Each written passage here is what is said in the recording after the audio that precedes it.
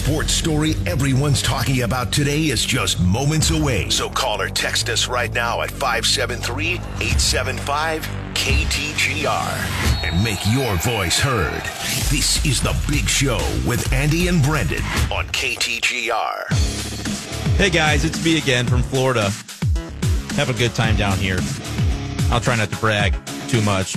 Back here on The Big Show, Andy, Brendan, and producer Chris with you on this Wednesday.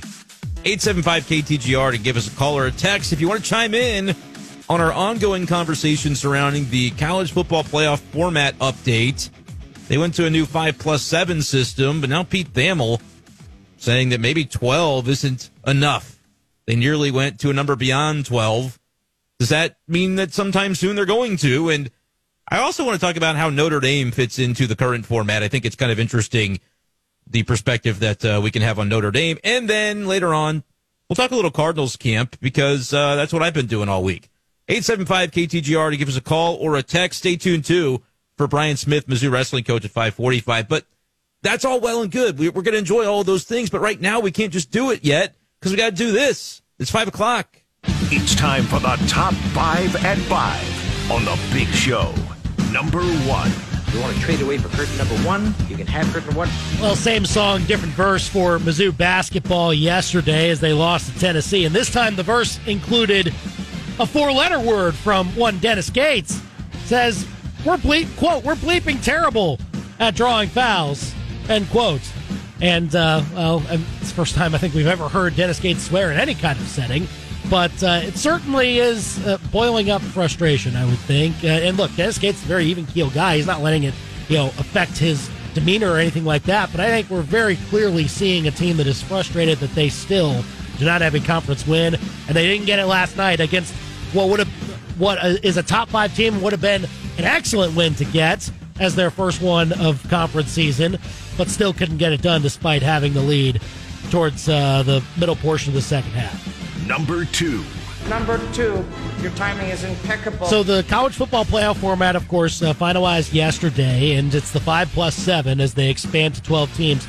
But Pete Thamel of ESPN reporting this just in the last hour says to his sources, the idea of a 14-team college football playoff was discussed by the management committee at meetings in the Dallas area today. If that happened, it would begin in 2026. Nothing is imminent, but it's significant this idea was discussed. Again, that from Pete Thamel of ESPN. Please stop it. Let's see it for 12 teams once, and then think about expansion. Come on. Number 3. There's Jordan for 3. Yes! I really don't know what set Dan Hurley off yesterday. Of course, his number 1 UConn team lost to Creighton and lost pretty decisively. Good win for Creighton, of course. But he wanted to fight fans in the stands afterward. Now he's sending out tweets of a GIF with his face on Cersei's face from Game of Thrones and says, see you Saturday. Like, all of a sudden, this Villanova game coming up is a revenge game. I have no idea if there's more context to this. But, man, something set Dan Hurley off pretty quickly. Number 4. Oh, shanked. So Antonio Pierce, new head coach for the Raiders, going on a podcast saying that they're now going to play Mahomes rules, kind of similar to Jordan rules, like the bad boy Pistons in the 80s used to do. Anytime you play Jordan, try and rough him up some more. Give him a little more contact than you normally would any other player because he's got that respect. And now they're maybe trying to translate that to Mahomes. Just keep on giving that bulletin board material. That's all you need to do to the Chiefs. Come on now. Number 5. What did the 5 fingers say to the face? Slap! I didn't think of this as a karaoke strategy, but Brendan brought it up today. Ask the DJ, hey, what can I sing for you? That's The Big Show's Top 5 at 5 on KTGR. 875 KTGR if you want to call or text us. When you're just comfortable enough in your own abilities out there on the stage, you could get into that mode where you can just think about the best of the crowd and what do I need to be singing for everybody else around me. But what if it was like a really hard song to sing and then all of a sudden are up a creek without a paddle? I could have told him no, probably. Okay. Like I asked this before and then I said, okay, yeah, I'll do that one. I was kind of already thinking about Friends in Low Places anyway, so it worked out. But, that's all. Is there any, do you think anybody out there just goes up to the DJ and says, surprise me? Probably people do. I've had it happen before where I've been told, you're up to sing. And I was like, I didn't put myself on the list. And they said, you're up anyway. Oh, because and somebody else put your name on or something like that. Well, it was a bachelor party where, let's just say, I was out in the parking lot tending to a friend, and I had sang already, and the DJ was like, I need this guy back in here to get this party going. And so she just kind of threw me back in the rotation, and I didn't know what I was singing, but it was a song I knew, so we went with it. Okay. Wow. Like, they needed you for the energy somehow. That's what I like to think. It gives me good pleasure to think that. All right. Yep. So maybe that was the truth. Maybe it wasn't. But for Brendan's side of the story. In my world, baby. In my world, it was. Of course. 875-KTGR. Call or text us. Okay, so we were talking college football playoff format yesterday, but now, there's still more reason to go over it, and they were meeting about it today in Dallas, the management committee. And apparently, according to Pete Thamel, some people think 12's not enough. Some people think, 14 teams. What about that idea? Could we throw that out there? Even before we've even tried this out as a 12-team bracket. We don't even know how to feel about it yet. We don't even know how to play out. I mean, we're already talking about expanding it again. What are we doing here? There's not enough money for you people in the world? I know there's not. Don't answer that question. But, man, Brendan, we're already talking about 14. And that would not make sense to me. I like 12. I've always liked 12. I think it's a good situation. But I guess I was also thinking about that under the current, or the previous format, rather, with the Pac-12 existing. I don't know that the Pac-12 dissolving changes all that much about it. I don't love the fact that the teams that win the four conferences are automatically getting a bye, because I don't think most years you're going to see the ACC champ and the Big 12 champ automatically on par with the other two. So I would wonder if you did a 14-team format, which is the NFL playoffs are 14, right? That would be at least something semi-comparable. Don't think about it in terms of the divisions or whatever, but they're 14 teams, and two of them get byes. So if they're going to propose a system that sees a bye for only the SEC and Big Ten champs, I would say that probably makes sense, actually.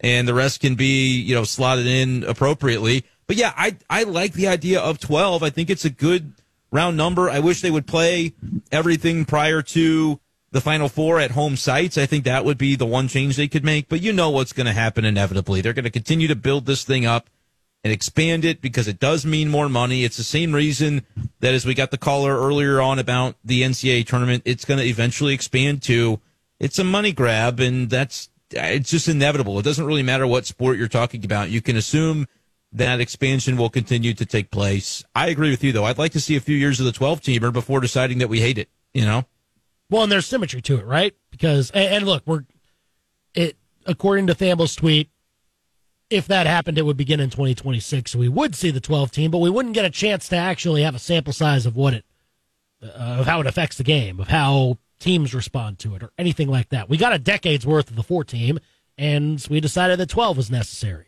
So, like, if in 10 years, if you think 14 is necessary, fine, I'll listen to it. But we haven't even seen it. Sure. I don't know about 10 years. I definitely think a few years of actually having it play out would be better than just making a decision to say, hey, we're going to 12 this year, and in 2 years, 14. Like, that's not really putting the game at the center of our attention and our best interests, right? Because we're just doing it based on other factors, probably money, but these other factors that we are prioritizing rather than, how does an expanded playoff impact the game before saying let's expand it further? I couldn't agree with you more. I think that would be nice. It would be an idealistic world to see it go that way, but we don't live in that world. We live in the world where money is going to rule the day, and so they'll do whatever it is that they want to do, especially if it makes the most money. It's wonderful, right? We love this world. It's 75-KTGR if you want to call or text us with your thoughts on it. College football playoff expanding to 12, of course, and they decided on the 5+7 qualification model. Now they're talking about 14. Oh, goodness. Old Jay here on the KTGR hotline. Old Jay, what's up? Well, first off, what is this news? I don't call for a couple days, and all hell breaks loose. What's this all about? I know, right? We're your first call of the week, and yeah, lots happened, old Jay. Yeah. So on that note, I wish her the best. The truth behind it, I don't know it. I just whatever. It's happened. Let's move on. Second of all, I do not normally condone swearing during press conferences, but I think it was a bit warranted. And hey, it kind of puts the rest of the team on notice. Like, wait, what did he just say? So yeah. And as far as this 12, okay, so like 5 up. Versus number 2 in the. OJ. I don't think this is gonna work, sorry, OJ. Get out of the the tunnel, my man. Oh man, he was about to. He was really going to give us a great point, but the tunnel's. He's got to stop calling from that tunnel. Yeah, sorry, old Jay. I'm sure reception gets a little better. I'm sure there. we'll get him back at some point. Yeah, at some point he'll get to the next tower. All right.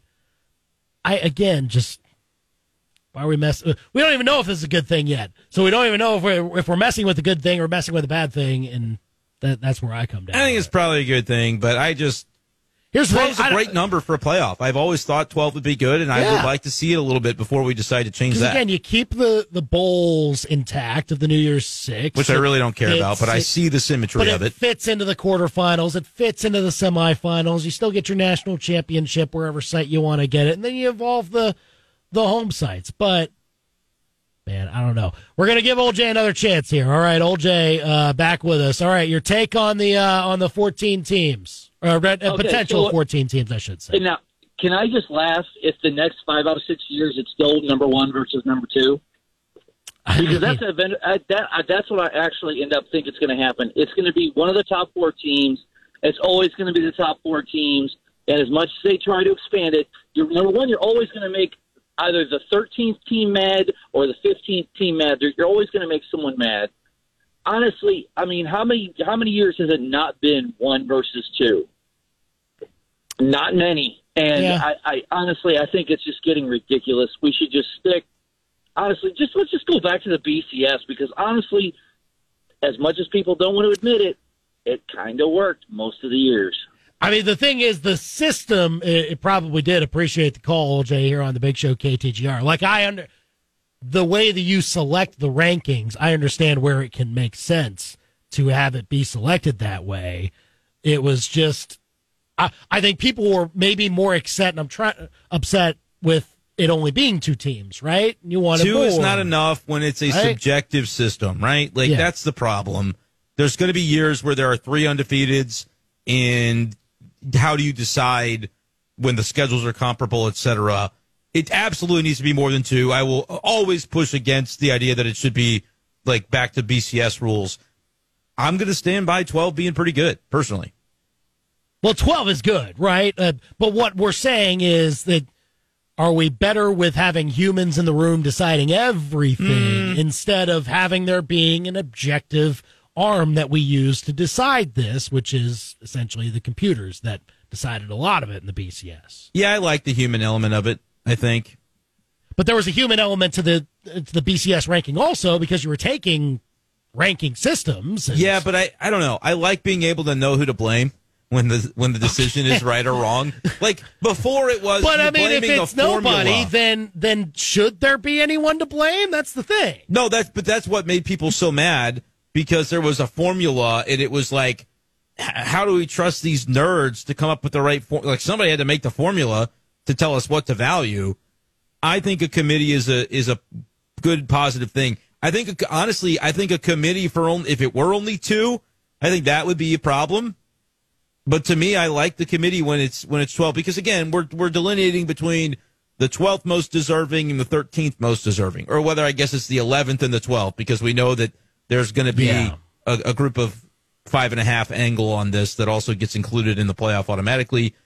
So yeah, I don't mind the committee. I really don't. And I think, again, you're going to find that it's going to work really well. Last year, this past season, what happened, I know everybody's crying about Florida State. Andy was. But I think that it happened because it was the last year of the 14 playoff, and the committee knew that Florida State in its current form would not be among the teams most competitive to compete for a national championship. And so they they said, our hands are clean of this after this anyway because the whole format's going to change, and so they did what they did. I think now everybody going into the 12-team format's going to do a pretty good job, and we're going to have the decisions that are on that cut line are going to be, there's going to be like one team that goes, we were deserving. But again, you'll be able to look at it and say, shouldn't have lost 2 games. Well, yeah, exactly. That'll be it. To old Jay's point, 6 times out of the 10 years that we've had the 14 college football playoff that it wasn't 1 versus 2. So it happened 4 times out of 10 that it was just 1 versus 2 advancing. But there were technically more instances where both 1 and 2 were not in the either 1 or 2 were not in the championship game. And now we're going to get even more of an opportunity to see shakeups happen because you don't know what the 10th team, maybe they do what Alabama did toward the beginning of the year and they lose to Texas and you're like, man, Alabama, like they're deserving, and they end up again, because in this past year, people said, well, Alabama, is not as deserving as Florida State because they, lost the game to Texas and Texas should have.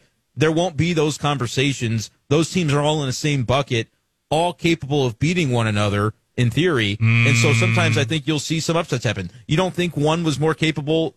Like, Chris, I'm talking about like that 4 through 6 region where you had sort of Alabama, Texas, Florida State, Georgia.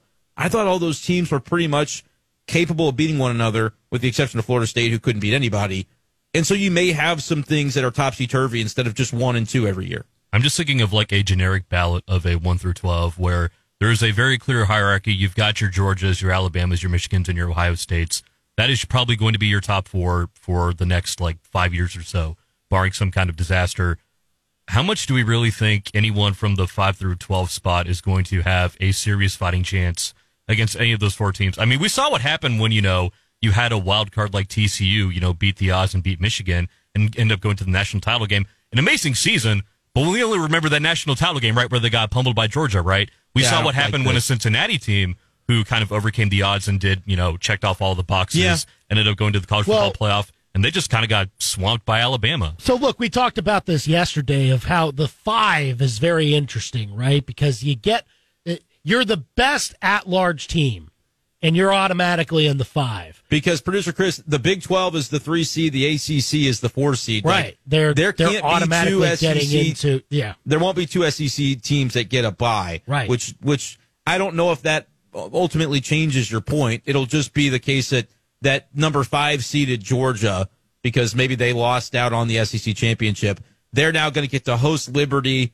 or SMU, and they're going to thump them because it's going to be a home game and because it's Georgia against Liberty. And then you're going to see Georgia not have to go to whatever ACC champion, Big 12 champion was the number 4 in a given year. Georgia has to play that team at a neutral site, and so they probably end up in the Final Four anyway. But I do think there is some utility to letting every team know, like, look, these are the opportunities before you. Yes, we may end up with the same result, but at least we don't just have to assume it anymore. We can see it play out on the field, which I appreciate. Yeah, and it also leads us kind of to this other discussion point, which we completely whiffed on yesterday. Yeah, this was something that was brought up in the Cardinals clubhouse. Yeah. Just talking idly, and I thought, that's actually a really good point. How about Notre Dame? Because we talked about the top 4 teams are going to be the 4 conference champions from the Big 4. Right. Notre Dame's not in a conference. What if they go undefeated, Andy? They can't be in the top 4 if they go undefeated. Right. Unless I'm missing a caveat. Yeah. I think that's right. That's right. They cannot be any higher than 5. Does not matter how well they do with their schedule, and they usually schedule tough. But doesn't matter how well they do, can't be higher than 5 under this current format. How much say do you think they had in this format? Because here's the thing: always its own entity, right? Here's what it is: you either take it. Which do you want? Take it or leave it. Do you want the bye or do you want the extra TV money?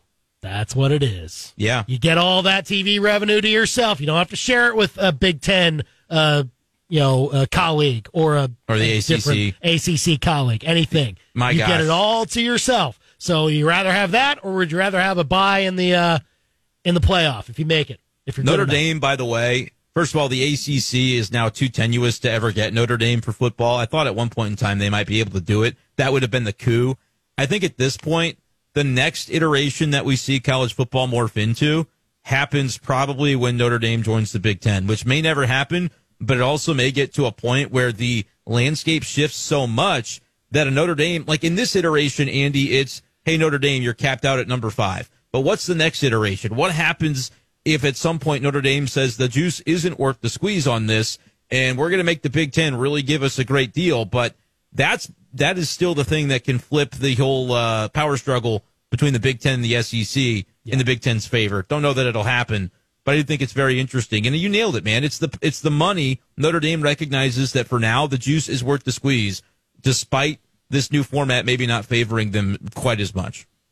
It's fascinating, though, right? Because you go into the season knowing that you can't finish number 1 or number 2 or anything like that. Like you have to enter the bracket, and you can't be any higher than this number.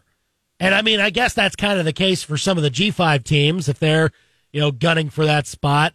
But I mean, theoretically, you could have a G5 team that does get that ranking and does get higher than 12 and actually plays well enough to where the committee gives them the respect of, oh, you actually are better than these at-large teams that we're also putting into the field. Right. But yeah, and then all the other independents and FBS that are not named Notre Dame, I mean, there are others out there that no chance whatsoever at all. At all. Yeah, it is man. Absolutely 0%. That's to even make the field, you think? Yeah, you'd have to be a top 11 team. Can you run the table, though? I mean, schedule tough and run the table. Who else is independent? BYU joined a conference. BYU's here. I'll bring them up, but because it's constantly shifting. What about this? Like, do we know, is Oregon State, Washington State going to play? So they're each other. Like, what are they going to do? So what they're doing, I think it's the Mountain West. Where the Mountain West is, they have an agreement where they're playing their football schedule against them. I don't think it counts against the Mountain West for the standings. Standings. It probably counts a little bit more for Oregon State and Washington State. I forget what it is. The independents in FBS are Army, UConn, Notre Dame, and UMass. And I thought even Army was joining a conference, were they not? Because they were talking of the Army-Navy game is going to now be a conference game, but not count toward the conference standings because it's going to be played on that last weekend still. Yeah, they're about to, I guess, join a conference because they're showing up here. Which is another weird caveat of this entire thing. Joining the AAC next year. There could be a world in which, let's just say Army-Navy are the best 2 teams in the AAC, and they would be playing in the AAC championship game and then play each other in the Army-Navy game. Like, it would be...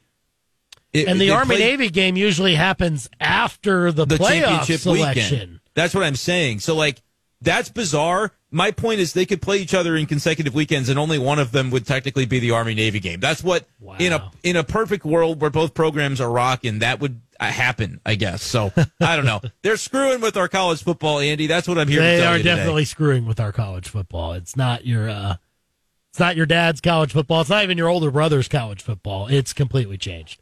875-KTGR to give us a call or a text. What do you think of today's college football? Is it fair to leave Notre Dame out of the top 4 just completely because they're not in a conference? Yeah, it's funny. To some, it is funny. Stephen A. Smith certainly liked it earlier today on First Take. You got to go off on last time Notre Dame won a championship. But give us your thoughts at 875-KTGR. We'll talk next. More about that. Brendan's update from Cardinals camp, and Brian Smith, Mizzou Wrestling coach, joins us to talk about his team getting back on track on the road.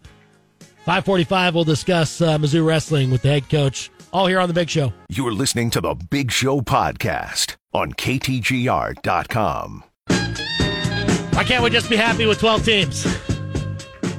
12-team college football playoff.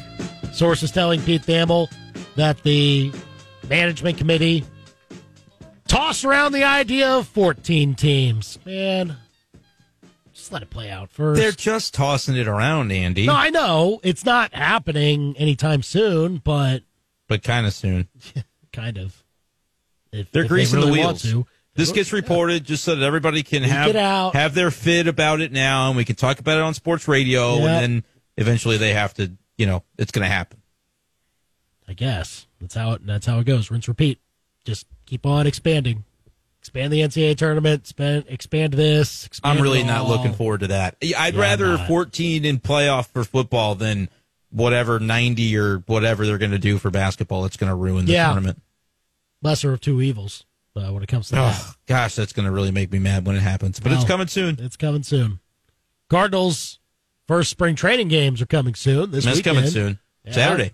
Couple of split squad games on Saturday. Yeah. Do you want me to go to Port St. Lucie, or should I stay in Jupiter and not drive an hour on Saturday? Because they're playing two games. Can't say I've ever been to Port St. Lucie. It's the windiest town on earth, I can tell you that. Is that right? Yeah, I'm probably going to just stay home. Yeah, stay in Jupiter. Don't go there. Yeah. Who are they playing? They're playing the Marlins in Jupiter, right? Yeah, it's the Marlins. I think the Cardinals are technically the home team. They share the facility with the Marlins. Yeah. Home team in Jupiter. Go to the Mets on the road. I don't want to drive on that highway, so I'll probably just chill. I'm just going to chill. Driving in Florida? No. It's not fun. No. It's not a good time. It's really not. No. Especially that part of Florida. Yes. Right? Southern Cal, or not Southern Cal, Southern Florida. You get mattresses flying off of trucks. Oh, boy. I know this from experience. Oh, man. Yeah, wasn't pretty. No. Not this year, like that. But hopefully, so again, these it's both Liberator and Zach Thompson starting these two games. We're talking about those guys maybe being next in line if they need to step up, if one of the mid-30s guys has to skip a start. Don't say that with a grin. Why did you smirk when you said that? Did we say that last year? What? About a couple of other 30-some old guys that they might have to step up and replace. Yeah. Well, I don't even think they were 30, right? Or even younger guys. They needed to make sure they got some. Yeah, I mean, Jack Flaherty was around. I don't know if Montgomery was 30 at the time or not yet. Yeah, maybe. But those guys are gone. Yeah, they've got an old rotation. We know it's guys in 33 to 36 years old. Experience, though, you can look at that. The flip side of the coin is hey, experience is a positive thing because and the Cardinals have kind of trumpeted this notion of these are guys who can take the ball because they know what is required of you during the rigors of a long season. 30-plus starts, these guys can do it, but, they also have to be healthy, and that's not something that's always within their control. So we'll see. I mean, it's going to be interesting, I think, to parse out between Liberator and Zach Thompson maybe what the paths are going to be, because you could make a case that the guy that pitches the best should be in the rotation if there's an injury. Or you could make the case that, well, no, the guy that's the best, you need him in your bullpen, so you have another good lefty out there to go with JoJo Romero. I don't really know how they're planning to look at it, Andy. Right now, I don't think they're focused too much on the role aspect of it. They just want to see both guys get outs. But it's going to kind of be interesting to see how that plays out, among other stories at Cardinals camp. Yeah, because, again, if you have to have somebody up as a starter, if somebody has to miss, then do you have enough time for that guy to be ready for a start, essentially, for starter workload? Yeah, if he's they're been in the bullpen bullpen the whole time, right? Throughout the season, that's going to be a challenge. And then, you also have, what if multiple guys go down? The Cardinals' pitching depth in the rotation is not really better than it was last year. They subtracted Changed Dakota guys, Hudson. right? Yeah, they subtracted Jake Woodford. And now the guys that are now part of that depth, it's the same guys that were here last year. I think they're just hoping to see a jump from some of the guys that didn't make one a year ago. You can think of McGreevy and Graceffo as guys that last year we thought would make a jump. They kind of stalled. We'll see what their springs look like. Tink Hence is a guy who was a very touted pick in 2020 draft, but he was coming out of high school. He threw 96 innings last year. Now it's okay, maybe this is the year where Tink Hence, if he's going to be a starter, has to throw 120, 140 innings and start to work his way toward that. We'll see what he looks like when they get into Grapefruit League games. I'm sure they're going to give him some opportunities. It's kind of guys like that where, Tekoa Roby, they acquired at the deadline this past summer. Maybe he's a guy who takes a step forward. They're hoping that some candidates emerge because they got veterans for the rotation. Behind that, they didn't really add anything. They didn't add a swingman. They basically said, we're hoping our five are going to get us there. Which, look, there's a lot of maybes out there, but is any of them going to turn into a yes going forward? Yes, you can rely on this guy to join the rotation at some point. Yes, he can be a force in the bullpen if you need him to be. A lot of questions to be answered there. Paul here on the KTGR hotline talking some Cardinals here. Cardinals spring training about to get underway this weekend. Paul, what's up? Yeah, Brendan, calling about the bullpen. Wondering if Helsley is the closer and if Gio is in the 8th inning and maybe JoJo in the 7th.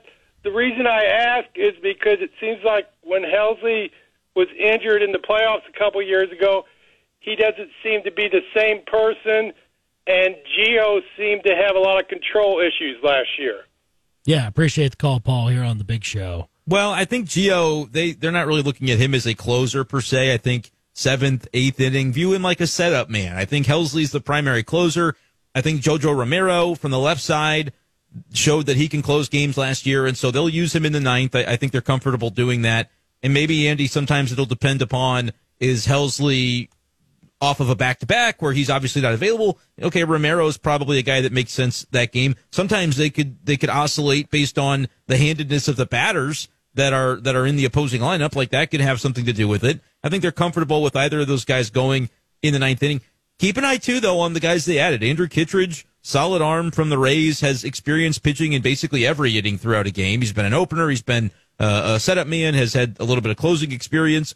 We'll see how he looks when he gets into game action. Same can be said for Keenan Middleton, another guy that they picked up who's got some experience. So I think you look at kind of those 5 guys, Gio included, as the group that's going to handle 7th, 8th, 9th, and probably only a couple few of them in the 9th inning specifically. But yeah, like Ryan Helsley's the lead closer, and if he can get back to where he was prior to 2023, I mean, he was lights out for much of 2022, and I don't think the injury, like for either him or Gallegos, like I think they're both coming into spring looking healthy, and so they're going to be able to contribute in their respective roles. And I think the bullpen could end up being a strength, Andy. Like that's got a possibility for this team. Well, I think it was a good reset that the group had in that room to again bring some experienced guys in to maybe bolster a little bit of that veteran leadership some more.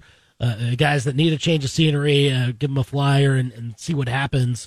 And then again, you have guys that you still know have the juice for those later stages. I mean, I think discovering JoJo Romero and what he can give to your team was a huge success of a second half of a Cardinals season that otherwise gave you almost no other reason to be optimistic, right, about what could be happening. That was a rare bright spot that they didn't. I'm not going to say they didn't see it coming, but I don't think in the public eye we necessarily expected him to emerge in the way that he did. Like, they got him for Edmundo Sosa, and God bless Edmundo Sosa, but he wasn't contributing to this team in a way that JoJo has certainly a chance to do. I really like JoJo Romero. I think he's solid. Like, I think they've got, you can make the case that, like, not a ton of playoff experience in that bullpen collectively, but, like, guys who, I mean, you got a solid 5 that have MLB experience and I think have really good stuff and are interesting. And then, like, we're seeing all these live BPs coming through the pike today.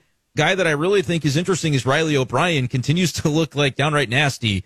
And I think that's a guy that, if I had to pick it today, probably makes this bullpen. And then, Andy, it could be a conversation between, Liberatore or Thompson. Is one of them going to be fastened as a starter? Maybe they go 6 starters to begin the year because they have 8 games in 8 days. The other one goes out of the bullpen. That's another lefty that's got a dynamic arm. And then you're up to 7 and then basically one more relief spot, whether it's Palante or the Rule 5 guy, Ryan Fernandez, like Nick Robertson's in that mix. They've got a lot of different interesting pieces.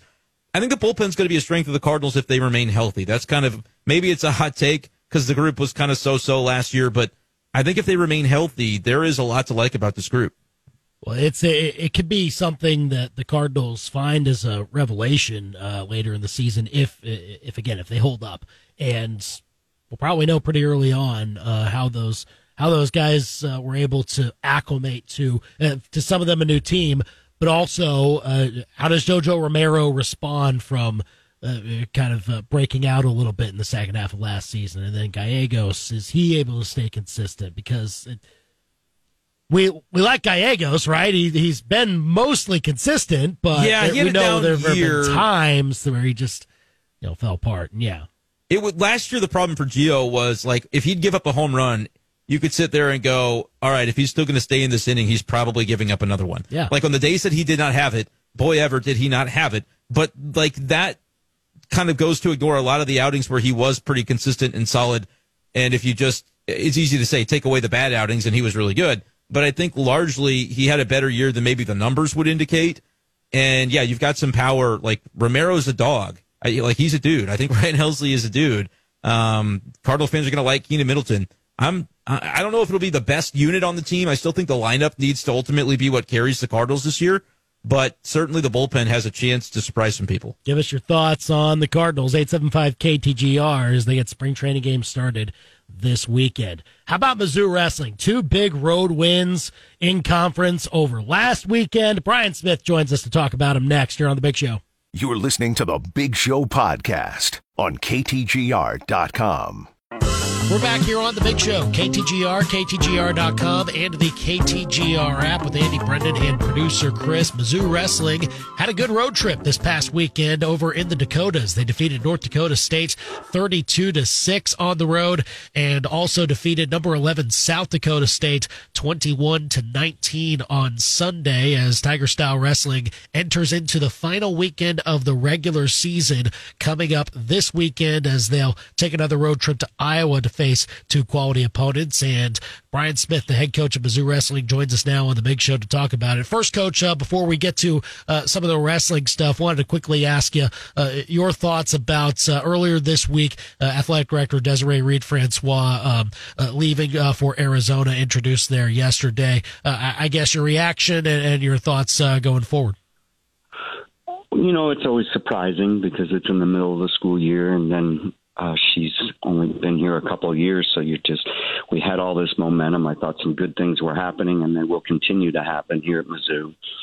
But then when I step back from it, I always remember that this next AD will be my 6th, since I've been here, and as far as I can remember, I don't remember any of them scoring a takedown or pinning any opponents, so we're going to be fine. We'll just keep plugging away and doing what we do, and I trust President Choi and whoever the committee is going to be, that they're going to hire a quality person. Mizzou is, unfortunately Desiree left, but it's an SEC school that is, one of the top jobs in the country. That when you look at what our football and our basketball and then the Olympic sports are doing, that it's a destination for somebody that really wants to. And I hope it'll be somebody that really wants to come here and look at it and say, man, Missouri's this great state. They have this one school in the middle of the state that is just an awesome sports program, an awesome academic school, a part of the AAU and in academics. And so it's I just look at it as, we have an opportunity here to go and get somebody great. For sure. Well said. Appreciate your thoughts on that. Brian Smith, Mizzou Wrestling coach, with us here on The Big Show, KTGR. To your team, as they, again, grabbed those couple of wins over the weekend, and certainly a very strong weekend, it would seem, from some of your guys, and especially to seal it at the very end against South Dakota State with Zach Elam's pin at the very end of that duel there to get the victory. What'd you kind of see from your group on that road trip overall, and how it kind of boosts you forward towards the end of the season here? We're battling. I mean, it's been really difficult because we've had a few of our starters out, and it's just, injuries. And then this week we've just been plagued with the flu, so I don't even know who I'm bringing to Iowa right now. So it's definitely a challenging time of the season because you want people to get healthy at this point. And you want them to be prepared for the Big 12s, which is the way we qualify for the NCAA. So, but it was really good to see Josh Edmond get into the winning ways again. He beat a ranked opponent in his first match and then beats his guy from South Dakota State.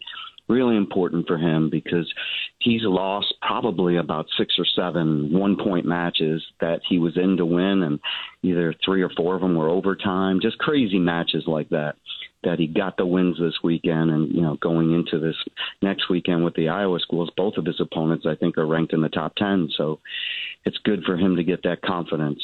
And then Noah Certain continuing, Majors, the 11th ranked kid in the country, continues to keep doing good things. And then, we got Rocky was in a battle with the guy he lost to in the semis last year, and he's winning the match with 20 seconds to go in the second period and just makes a mistake and gets caught. And it's unfortunate because he was dominating the match up to that point. But you can step back from it and say, man, those first 5-6 minutes, you did this great stuff. Let's just focus on that. And when we meet him again, we'll continue it from that point on. And then Zach is, of course, just a stud and went out there and got us a pin when we were down by 4. So that was a crazy, couple-minute exchange because we're winning a match at 97, and we get pinned, and we look up in the scoreboard, and we're like, man, Zach's going to have to get a tech fall for us to win it. And he goes out and pins him in about 30 seconds. So it was a quick exchange of pin for both teams, but we walked away with a win. Yeah, sure was a big swing there. And Zach Elam, a big part of sealing it for you guys, of course.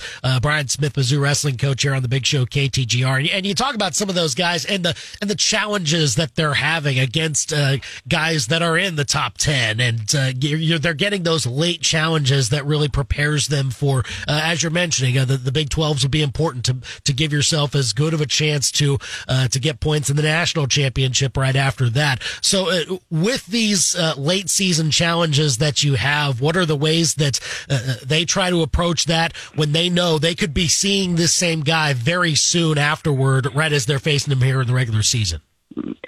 It's what I always talk about. You can't worry about who you're wrestling. You got to worry about how you're wrestling and, focus on their game plan, what they're executing.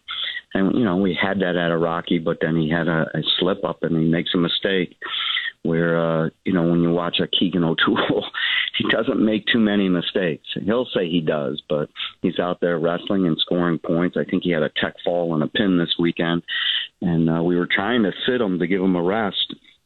But it was, we needed him in both matches, and as it turns out, he just goes out and dominates. And so you need those guys to focus on what they do best and execute it. And when they do that, we have a really good team. I just got to get some of the unhealthy and guys healthy and guys that are sick, get them healthy and have that team ready for the Big 12s. Brian Smith, Mizzou Wrestling coach, with us here on the big show, KTGR and KTGR.com. So, again, barring whatever health-wise, what your team might look like going into these next couple of duels that you'll have to close out the regular season, at number 17, Northern Iowa on Friday night, and that at number 4, Iowa State, which is always a really electric matchup. That'll be on Sunday afternoon. Just what are you maybe expecting from both of those very familiar opponents to you as, again, towards the regular season, you try and get guys as right as possible? Both teams are really good. They're crazy physical. They're going to come at you, and it'll be, big crowds at both of them. The passionate fan bases. From what I've heard, that Iowa State's going to have 6,000-7,000 there. So it's going to be a big, big crowd, and of course, for the fourth time that Carr and O'Toole will wrestle. So that's already being talked about nationally. So there'll be some big highlights to it, but we know what we're going into. We've been up there before. So I'm just trying to figure out the lineup I'm bringing. It's getting on the bus tomorrow. So we'll just see about that. I got to get some people healthy, and we have just the flu is a pain. I don't like it, but it's definitely affected our team this week. Yeah, it's tough to deal with, that's for sure. And again, you kind of mentioned it there, the matchup between Keegan O'Toole and David Carr, and the number of times that they've already meeting up in some high-profile matches. They met up in the Big 12s. They met up in the national championships. Of course, Keegan got the one that mattered in the national championships last year. But just again, when it gets to be there get to be so many more eyeballs on that one matchup, and you're trying to tell Keegan what to kind of expect this time around. Is there even something that you even say, or does he just take it and run with it, and you don't have to say much? He's prepared. I mean, he knows. We've watched film on Carr, but it's more of what we're going to be doing, and Keegan's got to go execute the game plan, and he knows that. In his losses last year to Carr, he made mistakes. He was trying to, get rolls and stuff after he got taken down instead of getting out, and how important that, like when in the national finals, getting that first takedown and getting on top and having the opportunity on top where he eventually did take them down and turn them. So it's, sticking with that game plan. But, Carr's going to be coming in a little bit better. We're going to be coming in. So it's just the anticipation of two great warriors going out there, and both of them have won national titles, and that they're looking for, they're two of the high level, probably two of the top two wrestlers. There's some other guys from Penn State that are up there too, but two at the same weight that are going to go at it. That it's the group that gets the best of this is the fans. The wrestling fans get to enjoy when you have two amazing athletes and wrestlers that are just hardly ever make mistakes going out there and battling, and they do, and they lay it on the line. It's definitely fun to watch, so we'll be looking forward to that this Sunday as Mizzou takes on Iowa State at Iowa State on Sunday afternoon. And then before that, they'll take on Northern Iowa on Friday night to close out the regular season with those two duels. And then it'll be the Big 12 championships in Tulsa soon afterward. Brian Smith, Mizzou Wrestling coach here on the Big Show KTGR. Great to chat with you again, Coach. Thanks for taking the time today. Safe travels up to Iowa. Hope everyone gets as healthy as possible as well, and we'll talk again soon. Appreciate it. Thanks, Andy.